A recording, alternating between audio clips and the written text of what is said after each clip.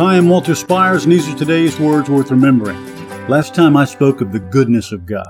As Christians, we need to better celebrate that in our worship and the way we live. In this week of Thanksgiving, I want to also give some time for us to consider the gift of God.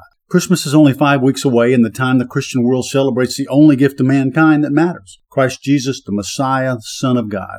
The Apostle Paul wrote these words in 2 Corinthians 9:15, "Thanks be to God for His indescribable gift." Those words were written at the end of the best chapter in the Bible on the subject of giving. You may recall a verse many of us learned as children, that God loves a cheerful giver. That's because we are simply following His example, because God Himself was and is a cheerful giver. As a father, it's hard to fathom giving one of my children for my sins or the sins of others. Yet God, our good Father, did just that. Condemned to death for our sins, God made a way, the only way to restore a right relationship with Himself.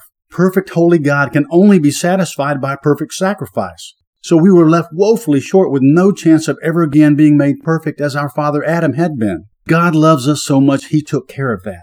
In the most famous verse in the Bible, Jesus told us of such a love and how His gift alone would make us whole and holy. Again, I shout as the Apostle Paul did, "Thanks be to God for His indescribable gift." Amen and amen. To learn more about how you can become a Christian or grow in your walk with the Lord and receive freely of all the biblically based content we have created, or donate to help keep this ministry going strong, go to onlyjesus.life. That's onlyjesus.life.